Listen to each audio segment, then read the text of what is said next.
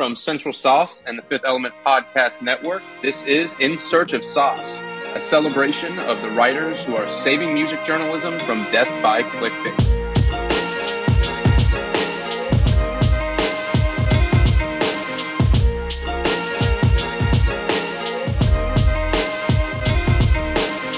I am Brandon Hill, editor and writer at Central Sauce, frequently writer at Okayplayer. With me today, I have Mickey Hellerback, who is also a writer at Central Sauce and many, many other places, as well as the host of another Fifth Element Podcast Network show, 92 Till. Also today with me, I have Tyler, who is an accomplished and published poet, as well as a writer and playlister for Central Sauce. Today, we've got a great lineup of articles that we're going to discuss today. We're going to be talking about how TikTok is making space for women in rap specifically. We're going to talk about Chris Brown and how, the networks that allow abusers to continue getting work in this industry. And then we're going to close out by discussing an excellent Q&A with Vic Mensa, who is just like one of my favorite people's interviews to read. So we're going to go ahead and just jump right in today with our first article. So Tyler, it's all you. Take it away, man. It's my article B, but did I flip those around? Oh, okay. All right. Mickey's got it. Yeah. Got it. Okay. I got it. Not the smoothest transition, but we out here, we making it work. We're all in between many things today. You know what I'm saying?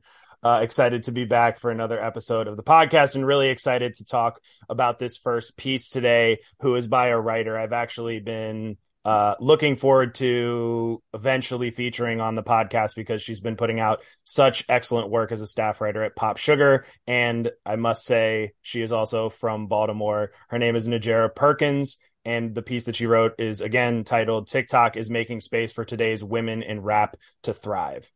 First and foremost, what I really like about this piece is it's a really well reported trend piece, which I personally have found is something on my pitching journey that editors seem to always be looking for and always very difficult to, on my end and like how my brain works, to pitch a really good one that then lands and then is put out. Though I've done a few, this I think is like a really good sort of, if you're looking for how to sort of form a trend piece, a really good example to look at. This feels also like an example of how to be really timely and intentional with this style of piece. And it also evokes many reverberating conversations, which I hope to have with the two of you guys today. So the piece is about how there is a sizable uptick in women rappers elevating their career paths via TikTok virality, and Najera sets out to find why. This is a trend if you're tapped in whatsoever to rap, you are aware of it, whether it be for someone like Ice Spice, Lola Brooke, Baby Tate, or many more. Baby Tate just sort of revived a song that samples Hey Mickey, which is a song that I've been hearing the entirety of my life. But it's really dope. And so this has just been a really cool outlet. I want to read actually this paragraph first as we get into the conversation, which is Najera tying in her own personal experience super concisely and pointedly.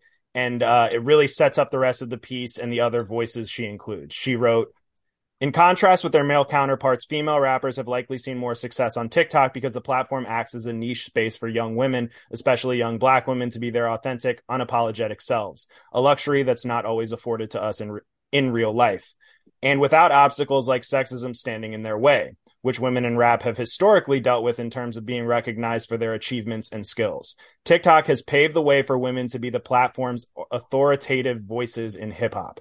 So she is so specifically expressing how the platform provides agency for space building and connection without male interference.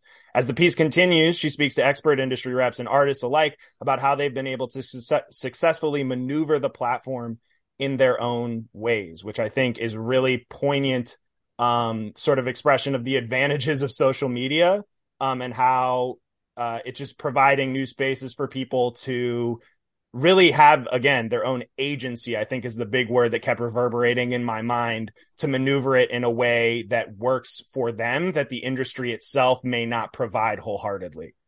Now I want to sort of talk about one of those sort of reverberating conversations that I think this piece spurs based off of actually my personal sort of journalistic experience. What this piece made me think of so specifically is what I've noticed in my own personal deep diving on producers. First, The difference of credited female producers in all recorded music to male is still so staggering and off tilt in a way that needs to be talked about way more. However, I made a huge discovery when I started to do a deep producer dive on TikTok specifically. So many of my favorite instrumentalists and producers I found on the app just happened to be women. I even last year wrote a list for OK Player, about 10 TikTok instrumentalists and producers to follow. And I swear, just based off of my own personal taste, 7 or 8 out of the 10 were women who I wanted to feature in the piece.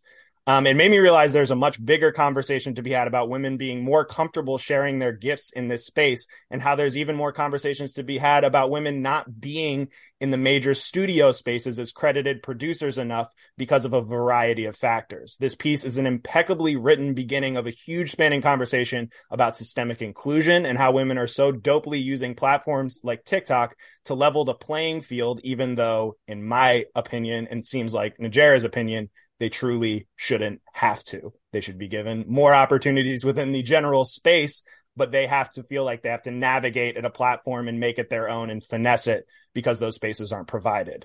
But shout out to all the women who are using TikTok, especially women rappers who are featured in this piece and women producers, to their full advantage. The stuff that they're doing is incredible, and I'm really glad Najera highlighted it so well with this piece.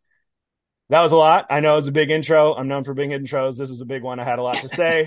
Um, Brandon, Tyler, I think just generally, let's start at least on the topic of the piece itself, what you took away from it, and then we'll get into anything it made you think of. But why don't we start with Tyler? What did the piece spur for you? What the piece spurred for me, it was like, I'm glad. What it spurred and made me think of was like, I'm glad that women in music have another way to thrive and be and take control of their career.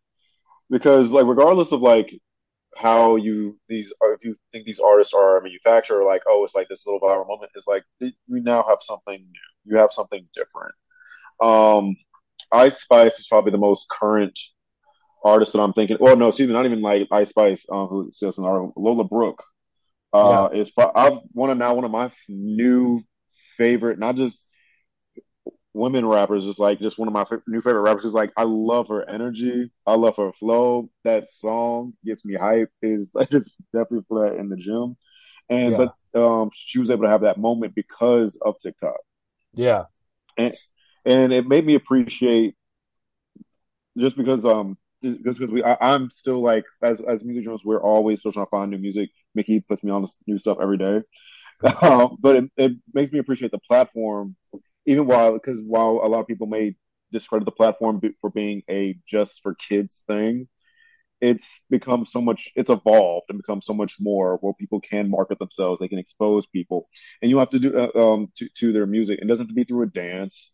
It doesn't have to yeah. be through a challenge. It can be through just like it's almost another way of like almost like digital grassroots in a way to get your Mm. stuff out there. Bars. I like digital grassroots a lot. And grassroots also sort of like ties into the idea of like the purity of something too, to me, at least in my head. And another kind of great thing that Najera did in this piece was make sure to note that not only are women rappers using TikTok to their advantage, but they're also able to show off how good rappers they are. Like people like Glorilla and like you mentioned Lola Brooke, even though the sort of general context of TikTok is it's like these little snippets of not like high level artistry, that the women have finessed the app so much to even be able to go viral off of highlighting how good of rappers they are, which I think is super impressive. Where honestly, to me, even on the male side, the like male TikTok virality, I think, is not so much based off of the craft of rapping, but I think I think it was a really cool and sort of thing that I was like, oh yeah, she's totally right about that. That like there's the craft of rapping that is also highlighted for these women who are breaking out on TikTok, which is really dope. Brandon, what did you think And of it overall? Oh, go ahead, Tyler. I'm sorry. Just as a quick little tidbit as well, it always seems like the women in rap and women artists in general, and like especially in that are black or POC, they always have to find this new innovative way to market themselves. Well, Yeah, like as you said, their male counterparts can just have a hit song, and honestly, they really don't do much with Mm. it. It just seems like the industry grabs them first, They're Yeah. like, oh, another new male hip hop artist or R&B artist. Let's make them a star. While the women, it seems like they are constantly finding new ways to market themselves because they aren't getting that attention. They think it is just a cute moment and they leave it alone. While Yeah. they are literally taking the moment for themselves and running with Facts. Yeah, and I mean that's a great place for me to jump off of too, because I can, and part of that, Tyler, I think is because historically, women in hip hop have often been pitted against each other. It often comes up in the conversation of, who are the top five rappers, and it's always Hmm. four men, and there's always one slot reserved for a woman, right? Yeah. And so that has led to, like famously like the Nicki Minaj, Cardi B drama, and it's not always like driven by the artist. A lot of times it is driven by the fans. And it's part of the reason why, when a new female artist comes along with a debut album, there's so much pressure put on that debut album because the attitude surrounding it is like, this is, here's the new person coming for the spot. Here's that debut album. Here they come. And so much so, like maybe part of it's TikTok, maybe part of it's Gen Z, but so much about that attitude seems to have changed. Where now we have, women really advocating for other women, seemingly especially on TikTok. There seems to be a lot of energy given to like supporting artists who are historically or traditionally marginalized for the sake of boosting them in a way that like they were not boosted before. I recently spoke with Olivia Shalhoub of the Purple Room, which is a really, really dope, really popular platform that's growing on TikTok.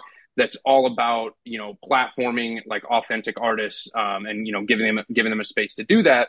But part of the way that they've curated their content is through generating these very like natural sort of fan page feels. And Olivia has told me that the most popular one of her fan pages is the Drill Girlies fan page. Yeah. And we talked sort of about how people get more excited to see new spaces and new platforms for artists that didn't historically have that kind of space or platform for themselves.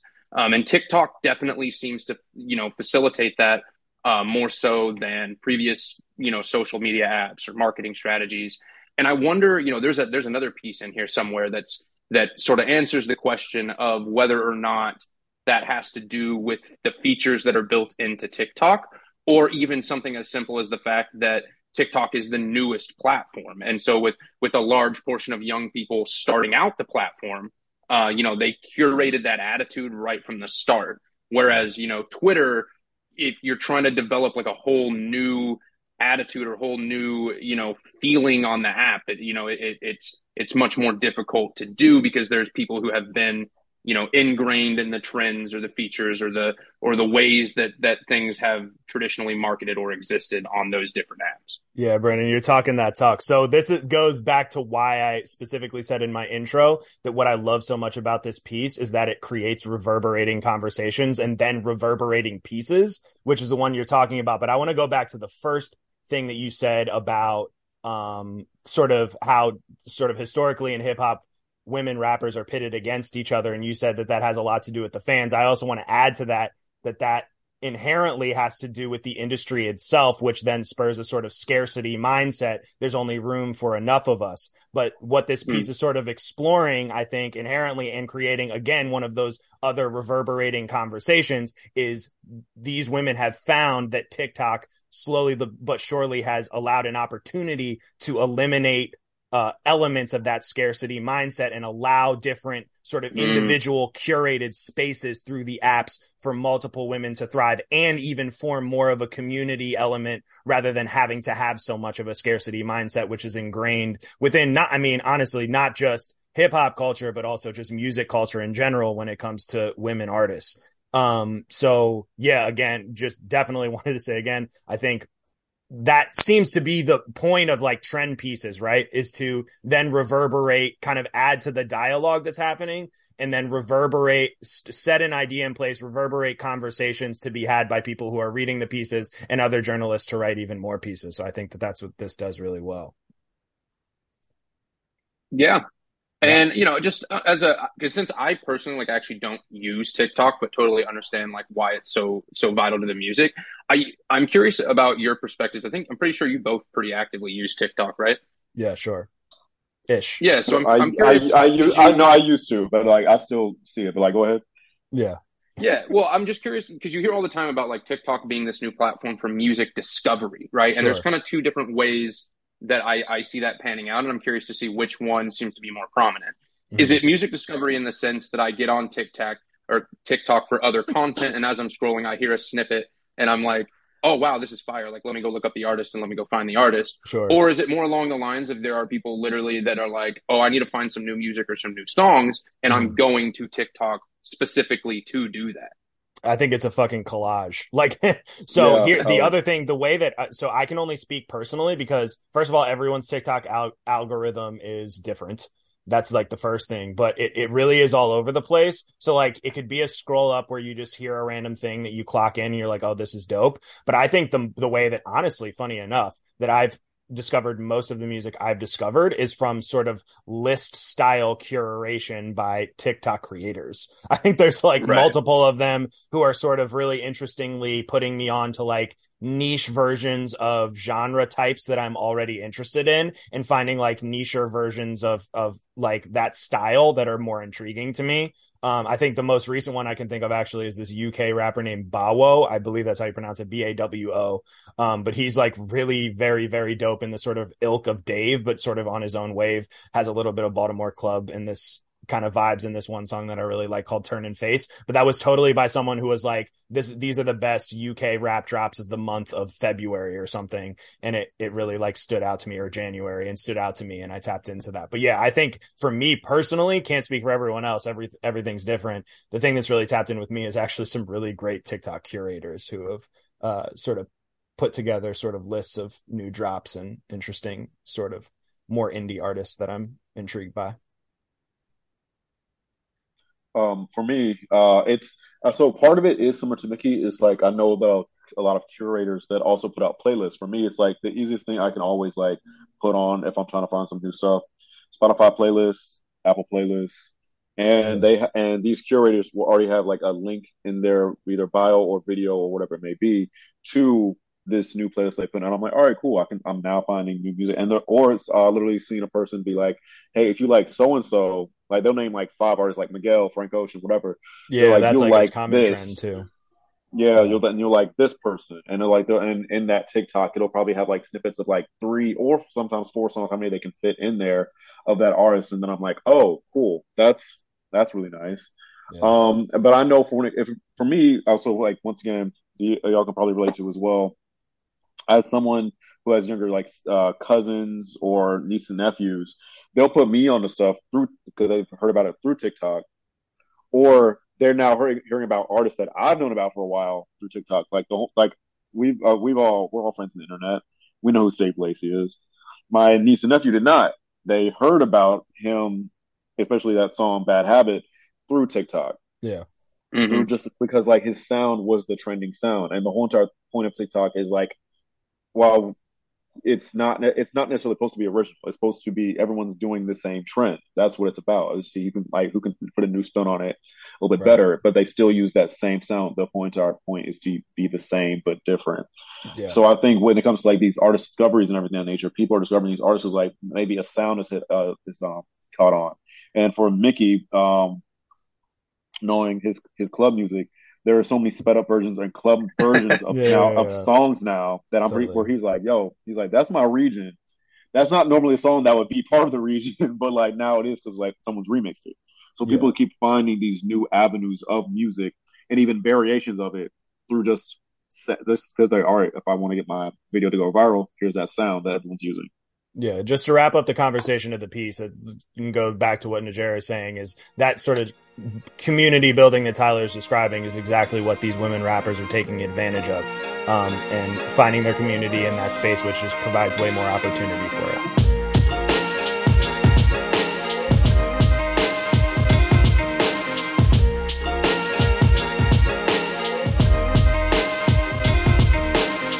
That's a good way to wrap it up. Tyler, we I can think go ahead so. and move on to your piece. All right, lovely. So I have the piece titled "Why Do So Many Black Women Keep Working with Chris Brown" by Hannah Pfeiffer for Refinery 29. First of all, I've been a fan of Hannah for a very, very long time. Most people probably know her Twitter persona written by Hannah. who is freaking hilarious, but also an amazing writer. I've been trying to find something to bring to the podcast for a minute, but it seems like whenever she drops something, it's not my turn, and it's just that it gets cluttered. But I was able to find this one because it's relevant. It was published not that long ago, and it just really works to where with this conversation of why do people keep working with abusers, misogynists, everything in that nature, and and especially for the Chris Brown conversation because of the recent collaboration that he had with Chloe. Why do women keep working with Chris Brown? Which I do want to preface before we really get into this conversation. We are of course three men talking about what women do in their do with their artistry and how they may process abusers and everything of that nature. But I think Hannah lays down this, puts together this article really well into why might they, like with the like answering the question with in giving some answers but not giving a end all be all. One of them being it could be the label. It could you could simply blame it on the label, right? Like because Chris Brown still has a name in this industry, the label will put together a collaboration. We see that all the time through artists. Artists won't even know each other, but they have a collaboration. I think one of my funniest stories when it comes from me when it comes to a song of like knowing that it's like how B.O.B. and Bruno Mars got together when that song originally was for like Lupe Fiasco. It was a label thing. So sometimes we can blame it for these women blame working with Chris Brown purely through a label thing, or two, it could just simply be because we as a society are okay with excusing it because we're trying to find an excuse for this particular black male artist while other white artists are still thriving with the same accusations, if not worse or more or less, right? So, but once again, this is more a conversational piece. Mm. So I wanted to ask, maybe starting with Mickey, Yeah. but because we can also once again put that blame on the male artists as well.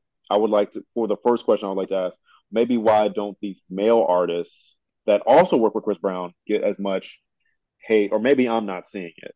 Mm. Um, well, I think, and kind of the piece sort of talks about it, and there's a link to another piece at the bottom that's talking about there's, first of all, the sort of obvious thing is that like there's not as much uproar from the fans of the male artists. Like the thing that sort of spurred this Chloe thing is because Chloe's fans were like, what the hell? Why are you doing this? So then that like in turn sort of creates this dialogue that then creates this piece. It's just like if the male fans of the male artists were more in an uproar of people their favorite artists working for Chris Brown, working with Chris Brown, then it would like spur more of this like dialogue of you shouldn't be doing this. But that's like what's specific about this. And sort of to go to the thing that I wanted to talk about that I appreciate about this piece is I think this is such an intentional and tactful piece. Those are the two words I would use. I think it really answers and is so tactful in figuring out like, okay, who is this for and what do I want them to take away? And I think a hugely, to me at least, who the piece seems to be for are any person who's in the vicinity of the idea of over time having some level of forgiveness, and anyone who doesn't have a true timeline of Chris Brown's patterned behavior. So I think a really tactful way that really stood out to me as hugely important that Hannah does in this piece is reflect on her own previous thought processing on the issue, and then break down exactly in a paragraph she does really well, break down exactly how she sort of came around to the other side of the ideology, which was brought forth by Chris Brown himself of like, if you're going to shit on me for all of this stuff, what about all of these white men who have also done these things, and how like obviously there's some validity, and it's like, yes, obviously there's a racial element to this that absolutely exists, but we shouldn't do that to sort of shun away the conversation of how you should be held accountable.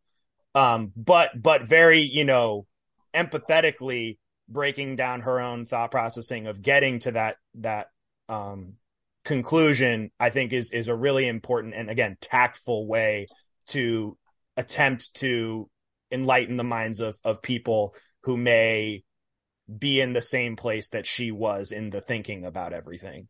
And I can go into how she breaks down the timeline of events too, just really quickly before I pass it back to one of you all. I thought that was hugely important to the general ideology going against the sort of rhetoric that Chris Brown himself is sort of putting out there, literally, and how there's also sort of a pattern of lies of his own recollection, quote unquote, of what happened. The thing with Rihanna happened when he was 20, not 17, like he says. And she breaks down a very specific timeline of all of the other really patterned behavior of claims of abuse for a mix of deep personal relationships and not so much, and how it sort of goes back and forth. And it's the same pattern of women accusing him of different things, and how that is an insane thing to ignore in the context of this whole conversation. But breaking down the timeline in a really, again, tactful and insightful way for those who may be in a place where she was originally in the thinking, and bring them to where she is now. I thought it was really effective. Brandon?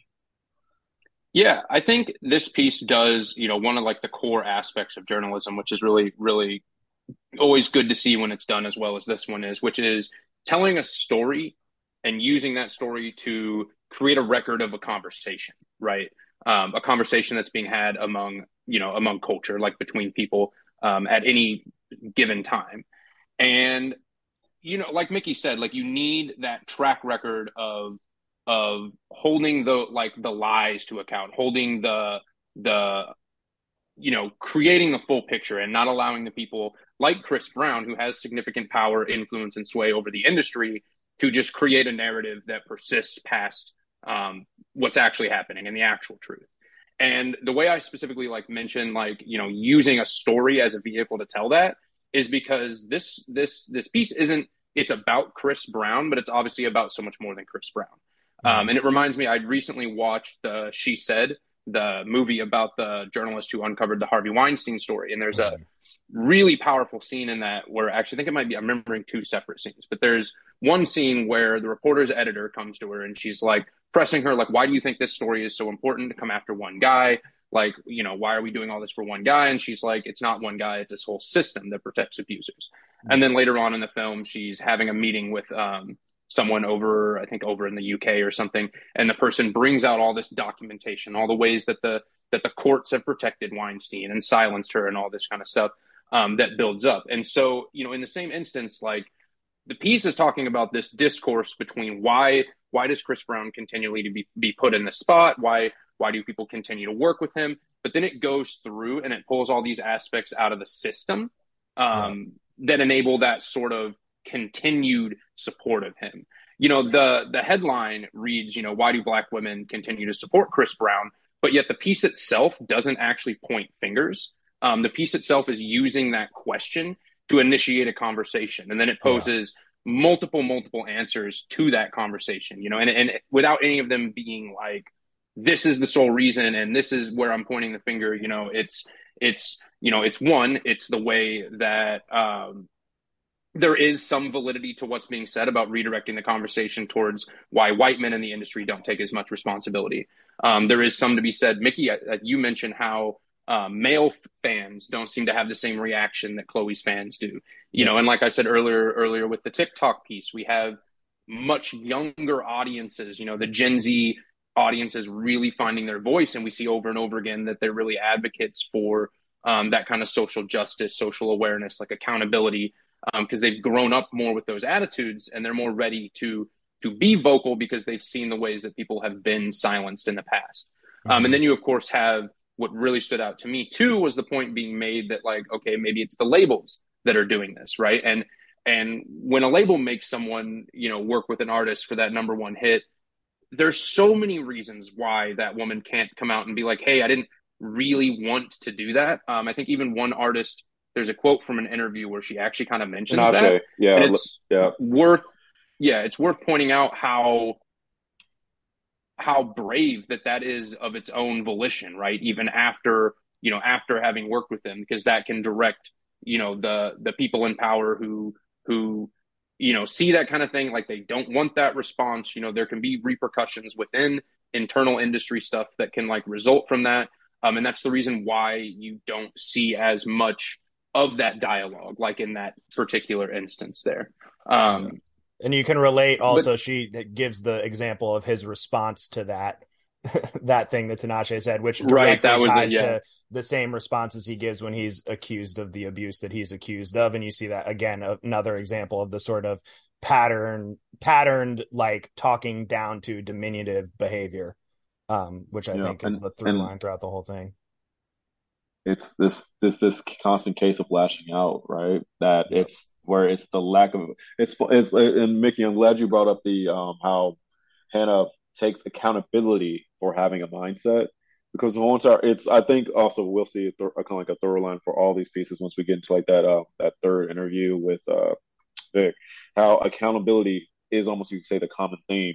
She takes accountability with where she was in her mindset, the lack of accountability of Chris Brown to really accept his actions and change, right? Yeah. And even show an ounce of actual worthy of redemption, and how we as fans and other artists who happen to work with him need to also take accountability. It's an example of taking accountability, not taking accountability, and then putting the ball in your court as the reader, listener, artist to what is your accountability in the process of Chris Brown. Yeah. She yeah, does. that's a good question or a good point. Yeah. Yeah, and then I think what needs to be mentioned too, for sure, is how she sort of wraps it all up and buttons it at the end, where she then takes the sort of label ideologies and the theories, and then also does not deny that there's like a level of internalized misogynoir that sort of factors into the the set of black women within the industry who are sort of defending him, and then really sort of closes it all out, and she sets all that up to be said by beginning with her own perspective again, to be then able to sort of go through the piece and then land on that, and then sort of ends with this idea that is hugely important, which is if this keeps happening, what support can black women victims expect within the industry and the world writ large, which is the real reason for having the conversation, is like, if this keeps happening, then what is the effect on the women who are victimized and them being able to have a voice? Mm. To move forward, we have to see what we're doing right now. Yeah. Really important piece, I think. A really important piece, and again, that goes like to the tact of it is really important. It feels very worked through and very, very intentionally put together throughout. I mean, even just like the writing style of it, like the way that like the first person aspect is sort of like gently laced in at the start, but it still is mostly like a reported piece, 99% a reported piece, but there's just enough of that first person to sort of give you that sort of perspective that seems necessary for this.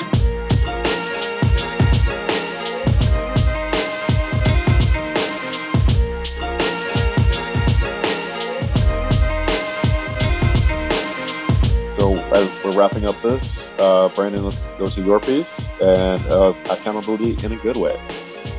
Absolutely. Yeah, that's a good transition. Killed it. My piece is Vic Mensa from Bad Boy to Good Man by Jade Gomez in Paper. And let me pivot to my notes here. So like a lot of people really love watching Vince Staples interviews, right? Well, in the same way that people love that, I love reading Vic Mensa interviews. This man is so intentional with his word choices and intentional with the way that he speaks. And he, on top of that, is extremely well read, extremely self-reflective. And a lot of that, can even be seen in just the length of this Q&A piece, right? There is so much transcript. There's so many words from Vic Mensa that are injected into this piece. And they're always, around every turn is, no matter what the question, there's always some piece of like extremely intelligent like self-reflection and commentary on, world at large within that self-reflection. Um, for example, I'm just going to read this one quote from Vic that's a bit further down in the piece here. So he says, "I just read this book by Deepak Chopra. It's called The Spontaneous Fulfillment of Desire." And basically, he's putting significant weight on coincidences and recognizing, taking note of them as God speaking to you or the universe or whatever you believe in. I'm taking note of those coincidences. I know what it means to be fucking put into the world, death and destruction, and to manifest that and think about that all the time didn't work out for me. The piece kind of carries this arc of Vic's journey, which is really like it doesn't take the kind of easy stance to take, which is like he's now at the end of this enlightened journey and now he's a finished product, right? It covers all the like ups and downs, all the valleys, all the internal stuff that he still grapples with. And there, for example, there's a part in it where he talks about leaving a club with his girl and a guy throws a drink in his face and he just gets in the elevator and like goes on about his business. But he says like, there's a part of me that knows like back in the day, like I would have gone back and I would have, he uses some pretty direct language even, because he's honest with himself. And he says, I would have not considered the consequences of that. And I would have just dealt with whatever the outcome arose. But because he's had this like self-reflective learning, because of the reading and the study that he's done, he's aware of that. He's aware of like how he functions in comparison to how he used to function, how he wants to function ideally, like all these extremely like self-aware thought processes. And also shout out to Jade as well for her writing chops on this piece. Like she gets a decent chunk at the start of the Q&A to really flex like her own writing before digging into this transcript, which is pretty, on pretty short questions followed by like long bits of transcript. And I think that just speaks to how well, Vic talks. I'm sure it was like more conversational, but you really got to give Vic Mensa the space in these written transcripts. But I want to read this one paragraph from Jade's introduction. So she writes, Mensa dances between infectious aggression and a jarring calm. He snarls in the face of police brutality, water crises, presidential elections, and mental health on the aptly titled There's a Lot Going On, culminating in a fuck it all attitude that has accompanied him through some of his riskiest endeavors. The Chicago rapper even veered into punk music, forming 93 Punks and embedding himself in the liberation and adrenaline of skate culture. One of Mensa's biggest strengths as a jack of all trades was also seen as a weakness, and he stuck a middle finger at it all as he continued to use his music as a chance to get to the essence of himself. And then just to wrap up here, just to briefly touch on like just each subject in order that's kind of covered in this Q&A. And then when I toss it off to you, I want you guys to just start with like, read your favorite quote from Vic, like out of this piece, because there's so many jumping off points for the conversation. So the subjects kind of touched on are Vic's growing spirituality and reconnecting to Ghana and his ancestors, the lack of American hip hop artists touring in Africa, and how Vic's Black Star Line Festival was all about pushing back against the propagandized image of Africa, voyeuristic hip hop media, specifically Vic's former beef with academics, the label of conscious rappers and where he kind of sees himself in that space, his foray into punk music, the attacks he got for dressing in drag and changing his style, his recent entrepreneurship into cannabis. And another interesting little tidbit here is that Vic did a 12-step program to address sex and love addiction. And he's got some really, really good insight on his perspective about going through that process. And then again, shout out Jade. The last sort of subject that's covered here, there's this really like straightforward question that says, when did you start to envision a longer life for yourself? And that question is such a like, wow punch, followed by like all these different things, all the ways that Vic, discusses how like violence has been present in his life, how he's struggled with all this like inner turmoil himself and studied and learned his way out of it. So then to just like float that question that seems simple, but carries so much weight at that point in the piece. When did you start to envision a longer life for yourself? Was just really, really powerful. So yeah, I'm gonna throw it to you guys. Just if you want to start, like, pick out that quote that really spoke to you, and let's go from there. Tyler, you start. I'm looking for my quote. Oh, good. Because it's funny. I did have mine pulled up because it was um, kind of hit me today, and I was like, "Oh man, let's talk about self love, man. Let's talk about self love." Mm, When Jay says it is human instinct to want to be loved and accepted, he responds, and it's like this. I'm gonna read the paragraph and like this sentence right after that, but he says, "100% it is." And the thing I have just been striving towards and learning is that ultimately God accepts me and I accept myself. I have this thing I say to myself: God accepts me. Therefore, man accepts me. I accept myself. Nothing can interfere with the divine design of my success. I repeat that in my mind when I find myself too lost in what other people think about me. Many of the things that people demonize me for or judge me for end up being popular. And God, man, because as once again, as we were talking about accountability earlier, this is a man who seems to and is constantly trying to take accountability for his past actions, who he was, and who he's trying, and essentially who he's trying to be. And you see that to get into what I think about the article super quickly is at first I didn't even know it was going to be a Q&A. It read like a profile at yeah. first. So when it transitions to the Q&A, I was like, oh my, because I was enjoying the profile, almost the profile like intro piece of it, so much that I was like, okay, we're going to get to like the standard Q&A style, and then it wasn't. I discussed many times on here on like when you do a Q&A or an interview, how in kind of like you're letting the artist talk, or you're talking and you're almost like weaving your way through that, right? This was almost like a mixture of both, and her responses and questions were one like very much so pointed to whatever he was saying before. So it's not just like your set questions was once again it's something we want to make sure we do as interviewers. Whenever we do interview an artist, that's not just our list of questions. And two is, as you were saying before, this is a long Q&A in the best way possible, and the fact that he really got to speak, and she almost let this man go through the processes and have these large chunks of just processing the question and himself at the same time. As that quote I was saying at the beginning, God accept me, so I accept myself. And he's accepting himself with his answers as he's speaking. And we get to read that. So I think Jay did a fantastic job of that. I also think like how she was able to, it was a really, like I said, sprawling interview where she almost gets to discuss like all his, like, as the 12 steps he went to. It was almost like the steps of like him accepting himself and where he is now, and how we get to see that. So that was awesome, man. And that quote about just self love really hit me today. Mickey? Yep, I found it. Okay. So, let me say this first.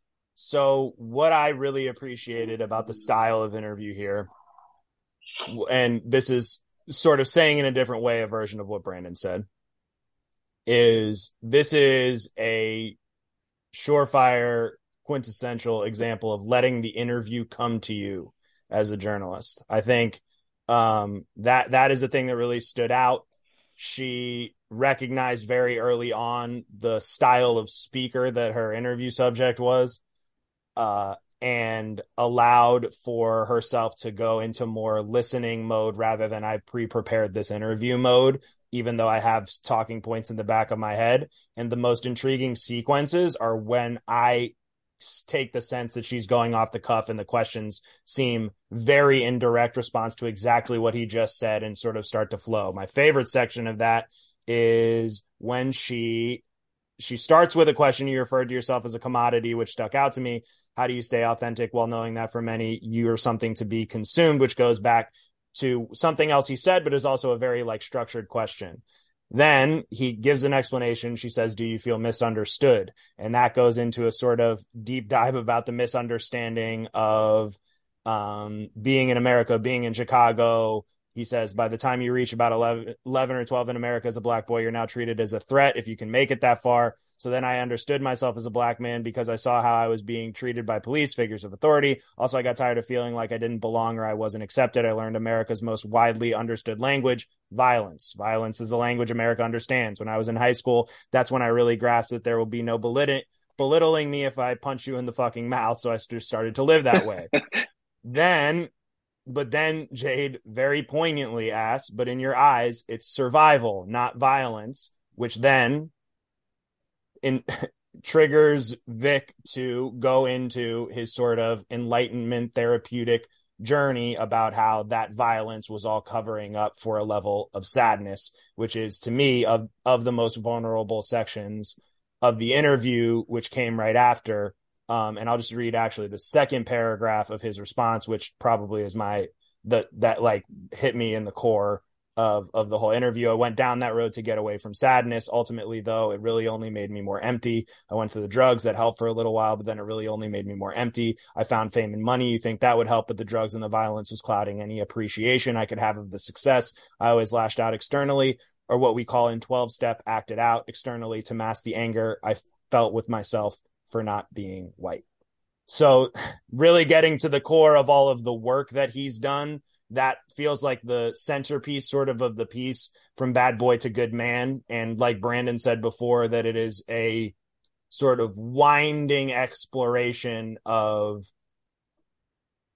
the continued journey rather than the destination, which is something that Vic has accepted. The piece is very much in Vic, I was about to say Vince because you said Vince earlier. Vic is really showing his cards in the sort of the multi-pronged approach to centeredness in himself and centering himself. Deepak Chopra, you can hear a lot of Eckhart Tolleisms throughout this piece. Yeah, for sure. And Brandon's told me that he told him to read The Power of Now. And you can see the therapy in the 12th step, and how he's finding, it's a really kind of cool exploration of the curation that he's done to sort of find his own path to his own centeredness. I don't even know if that's a word, but it's the word I want to use for this because that's what it feels like. So yeah, again, just to go back to my original point, I think it's so important with an interview subject like this, a person like this that you're speaking to, when you sort of when you are present and you feel a way of how the interview is going to go, to realize in certain instances you need to curate, and in certain instances you need to let the interview come to you. And that's what this felt like. And I think that is what allowed it to be so poignant overall. Yeah, and I want to talk, like, so I've been, since I interviewed Vic for OK Player, I've been like slowly working my way through a list of book recommendations that he made and that he has been sending to incarcerated individuals as part of his cannabis business, 93 Boys. So if you're in Chicago and you smoke, buy that 93 Boys. Vic is using it to send literature to prisons. But you can see bits of, as I have like worked my way through this reading list, you can see bits of like wisdom that he is pulling from all over the place in these books. And Mickey, you specifically there just mentioned the Vic dealing with his own like sense of violence, and like how, you're born into violence, how violence is the language of America, how violence is the language of patriarchy. And that definitely speaks. The one I'm working on now is The Will to Change, which is a Bell Hooks book. And I want to read this just little quick quote from this book, because you can see in the way that Vic talks how this kind of stuff is like always in the back of his mind. So Bell Hooks here is quoting from Barbara Deming, and she says, "I think the reason that men are so very violent is that they know deep in themselves that they're acting out a lie, and so they're furious at being caught up in the lie, but they don't know how to break it. They're in a rage because they are acting out a lie, which means that in some deep part of themselves, they want to be delivered from it, or homesick for the truth." And so you can see, when Vic says, I really grew up loving violence. I loved violence since I was a small child. And then he comes so honest with the interviewer, and then through the interviewer, with the reader, through coming to terms with, identifying that like violence is not a part of my manhood. Like violence is a part of the language that has been ingrained into me through the society that I've grown up in. Violence is expected of me, but it's not me. It's not who I am. And the other big one too, the power of now, Eckhart Tolle. Like you can see so many bits of that like laced throughout here in the way. Even when you listen to him speak, which I know this is a written one, so it's kind of hard to imagine that. But when you listen to him speak, he's very present all that like and very selective with word choice. Like he'll speak slowly, which is funny because you see these big kind of chunks of transcript that like read very smooth. But he speaks slow and he chooses like carefully those words and he often like pauses in thought. And so you can get this like full picture of all these different places he's pulling from. And it's one reason I think, I mentioned earlier, like why Vince Staples, his video interviews are so exciting. Vince seems to speak by using as few words as he possibly can to get across like the most poignant meaning, which, speaks well for video. Whereas Vic speaks well for like reading because of that like slow, thoughtful, methodical process of speaking that then translates into these like really, really sharp paragraphs. The other big thing that this piece sort of reminded me of in my own sort of journalistic journey is how important it is to get interviews from artists not directly aligned with the album cycle. Yeah. That's like a huge thing that allows for these more internal conversations.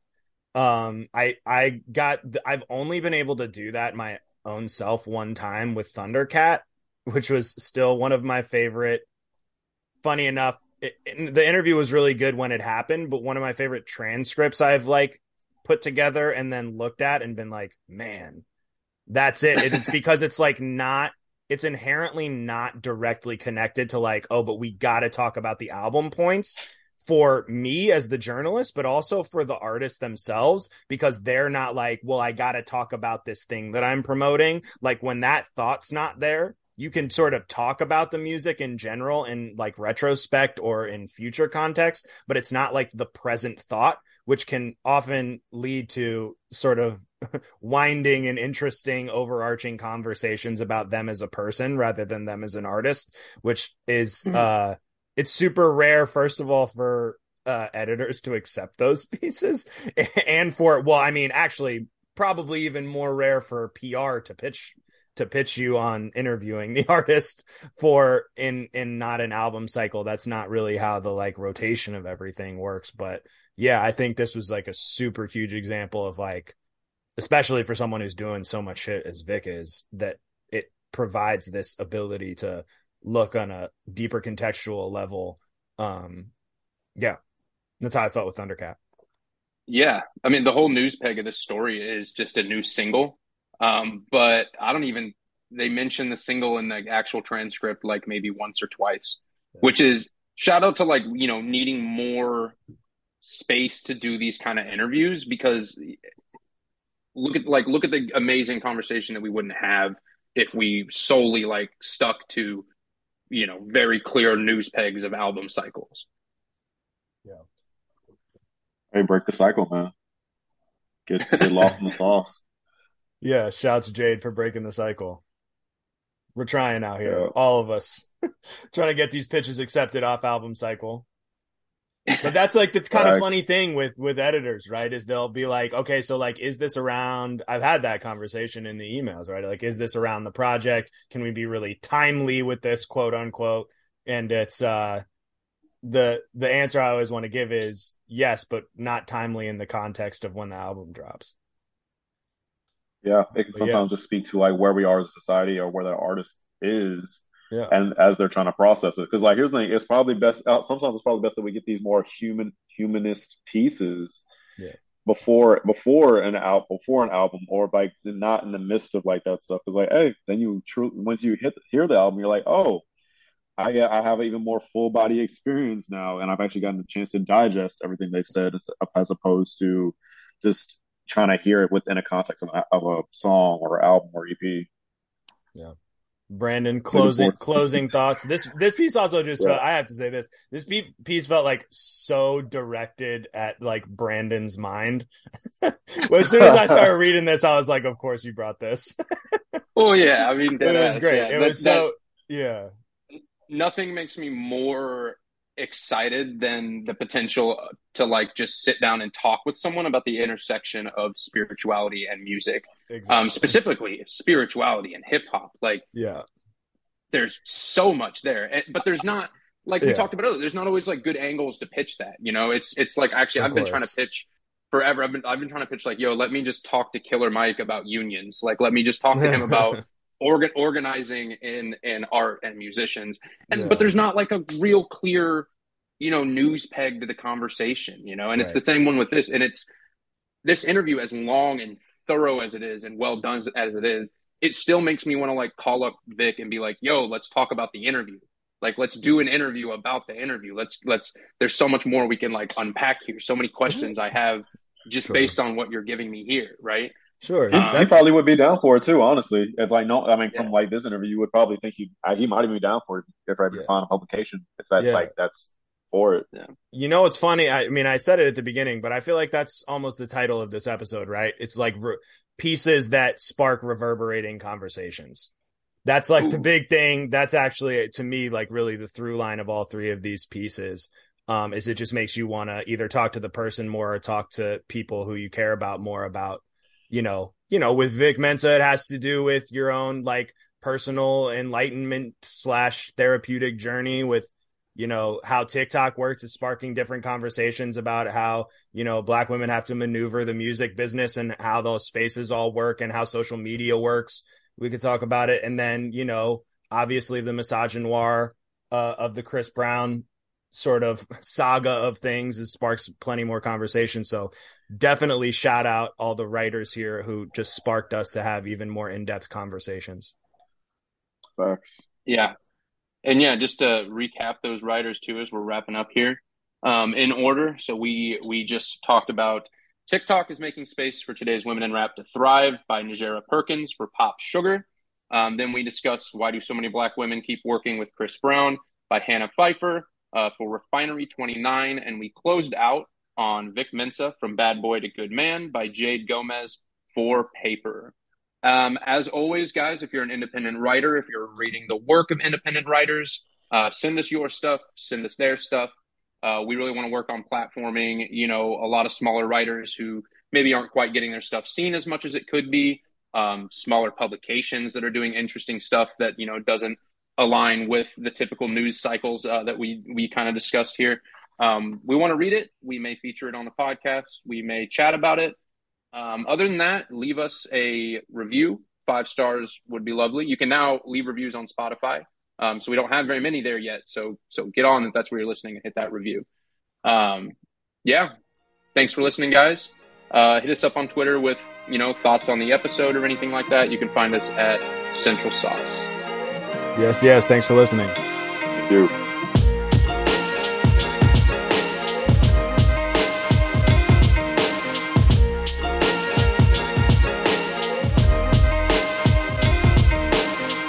This episode of Essential Sauce featured Mickey Hellerback, Brandon Hill, and Tyler Jones of the Essential Sauce Creative Collective. The episode was edited by me, Charlie Taylor, of the Fifth Element Podcast Network. Music for the show, finished up by Basti. Thanks to Chop Music for the bid to use. This has been Essential Sauce and Fifth Element Podcast Network production. Thanks to Basti, Chop Music, Essential Sauce, Fifth Element, and content covering the episode can all be found in the full show notes below. Thanks for listening. We hope to see you next time as we continue our search for sauce.